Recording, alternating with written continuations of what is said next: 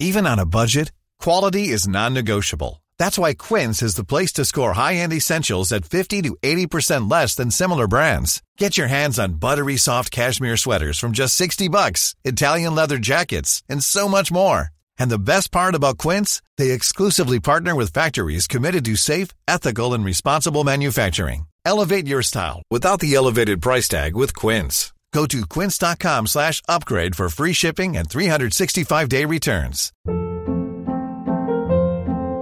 Hold up. What was that? Boring. No flavor. That was as bad as those leftovers you ate all week. Keke Palmer here, and it's time to say hello to something fresh and guilt-free. HelloFresh. Jazz up dinner with pecan-crusted chicken or garlic butter shrimp scampi. Now that's music to my mouth. HelloFresh. Let's get this dinner party started. Discover all the delicious possibilities at HelloFresh.com. This episode is sponsored by BetterHelp. I feel like I'm constantly reminding myself that we are all carrying around different stressors, big and small. But when we keep them bottled up, it can start to affect us negatively. And naturally, that can start to affect everything else around us too. Therapy can be a safe place to get things off your chest and figure out how to work through whatever is weighing you down. I know that therapy isn't for everyone, but it definitely has benefited me in the past with learning how to sit with my feelings, set boundaries with people, and learn how to function with a little less shame. But if you are thinking of starting therapy and access has been hard for you, maybe BetterHelp is the right fit. It's entirely online and designed to be convenient. You can get it off your chest with BetterHelp. Visit BetterHelp.com/makeyourbed today to get 10% off your first month. That's BetterHelp, HELP.com/makeyourbed. Good morning, sunshine. Welcome to another day of the Make Your Damn Bed podcast. Today, we're continuing on our discussion from the Stanford article on perception, because evidently researchers have found for years that even slight rewards can change the way that people perceive objects. In a more complex example than optical and auditory illusions, psychologist Emily Balcetis found that when she tells study participants to pay attention to either an officer or a civilian in a video of a police altercation, depending on their prior experience with law enforcement and the person in the video with whom they more closely identified, it can change their perception of what happened. The instruction of who to pay attention to changes what our eyes do, and it leads us to different understandings of the nature of an altercation. The fact that we've all grown up in different worlds and had different experiences means that we can't completely remove bias from the brain, but we can encourage people to listen to other perspectives and be more curious about the veracity of our own. The basis of superstition, of magical thinking, of so many of our erroneous beliefs, we are super uncomfortable with uncertainty.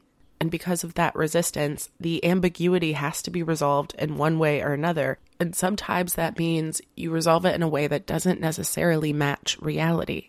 When we look at an optical illusion and see things that aren't there, we can also do that with the real world. Just like, on the other hand, when you see an optical illusion and you miss part of it, you can do that with the real world too. To quote the article, it says, "In a way, you can think of bias as a social illusion.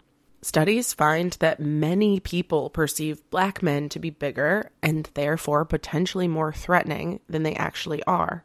Or they generally associate darker skin tones and certain facial features with criminality, often with tragic consequences. And this isn't to say that all instances of prejudice are mindless. Many are enacted with clear malignant intent, but they can also be built from years of experience in an unjust society or as the result of systematic racism. Our brains work hard to bend reality to meet our prior experiences, our emotions, and our discomfort with uncertainty. This happens with vision, but it also happens with more complicated processes like thinking about politics, the pandemic, or the reality of climate change. When an image, event, or some other stimulus isn't perfectly clear, or there is room for our own interpretation, we fill in the gaps with our prior presumptions. And because we all have different priors, that often leads to disagreement about the image or events in question.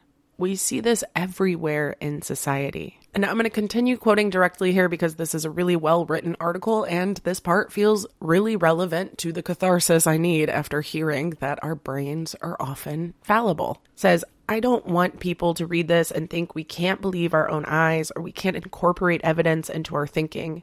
We can seek out various sources of information. We can turn to expertise and also earnestly question it. Instead, allow these illusions and the science behind it raise a question. How do we go about our lives knowing our experiences may be a bit wrong? And there is no one answer.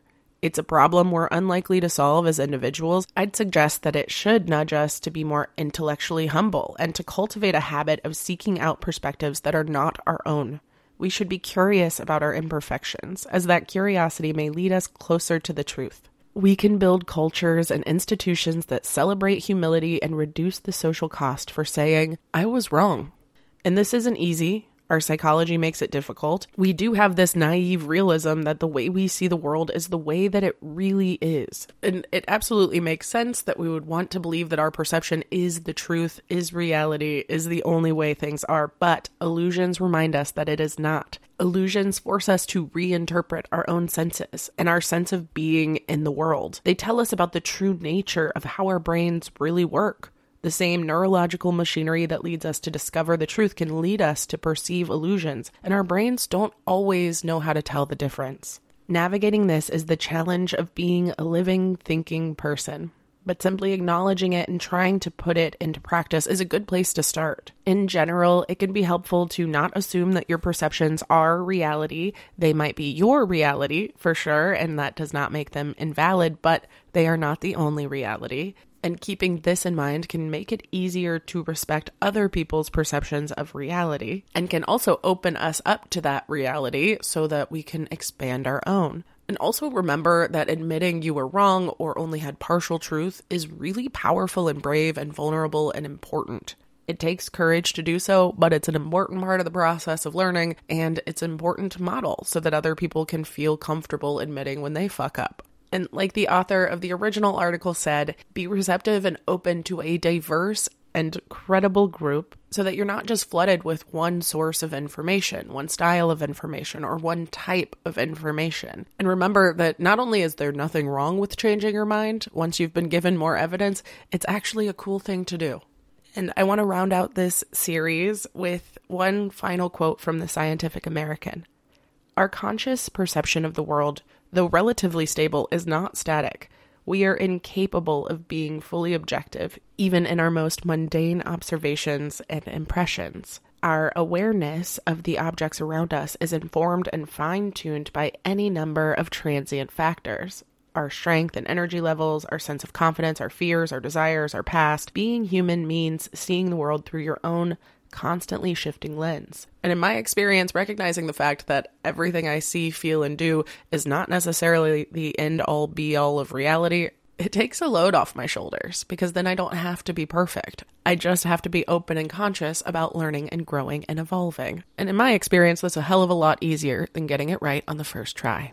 All right, that does it for this series. I hope you enjoyed it as much as I did, because I had a lot of fun with it, and I can't wait to bring you into the next one. In the meantime, I hope you have a wonderful rest of your day, and I'll talk to you tomorrow while you make your damn bed. Bye, beautiful. Planning for your next trip? Elevate your travel style with Quince. Quince has all the jet-setting essentials you'll want for your next getaway, like European linen, premium luggage options, buttery soft Italian leather bags, and so much more. And is all priced at 50 to 80% less than similar brands. Plus, Quince only works with factories that use safe and ethical manufacturing practices. Pack your bags with high-quality essentials you'll be wearing for vacations to come with Quince. Go to quince.com/pack for free shipping and 365-day returns. Hold up. What was that? Boring. No flavor. That was as bad as those leftovers you ate all week. Keke Palmer here, and it's time to say hello to something fresh and guilt-free. HelloFresh. Jazz up dinner with pecan-crusted chicken or garlic butter shrimp scampi. Now that's music to my mouth. HelloFresh. Let's get this dinner party started. Discover all the delicious possibilities at HelloFresh.com. Imagine the softest sheets you've ever felt. Now imagine them getting even softer over time. That's what you'll feel with Boll & Branch's organic cotton sheets. In a recent customer survey, 96% replied that Boll & Branch sheets get softer with every wash. Start getting your best night's sleep in these sheets that get softer and softer for years to come. Try their sheets with a 30-night guarantee. Plus, get 15% off your first order at bollandbranch.com. Code BUTTERY. Exclusions apply. See site for details.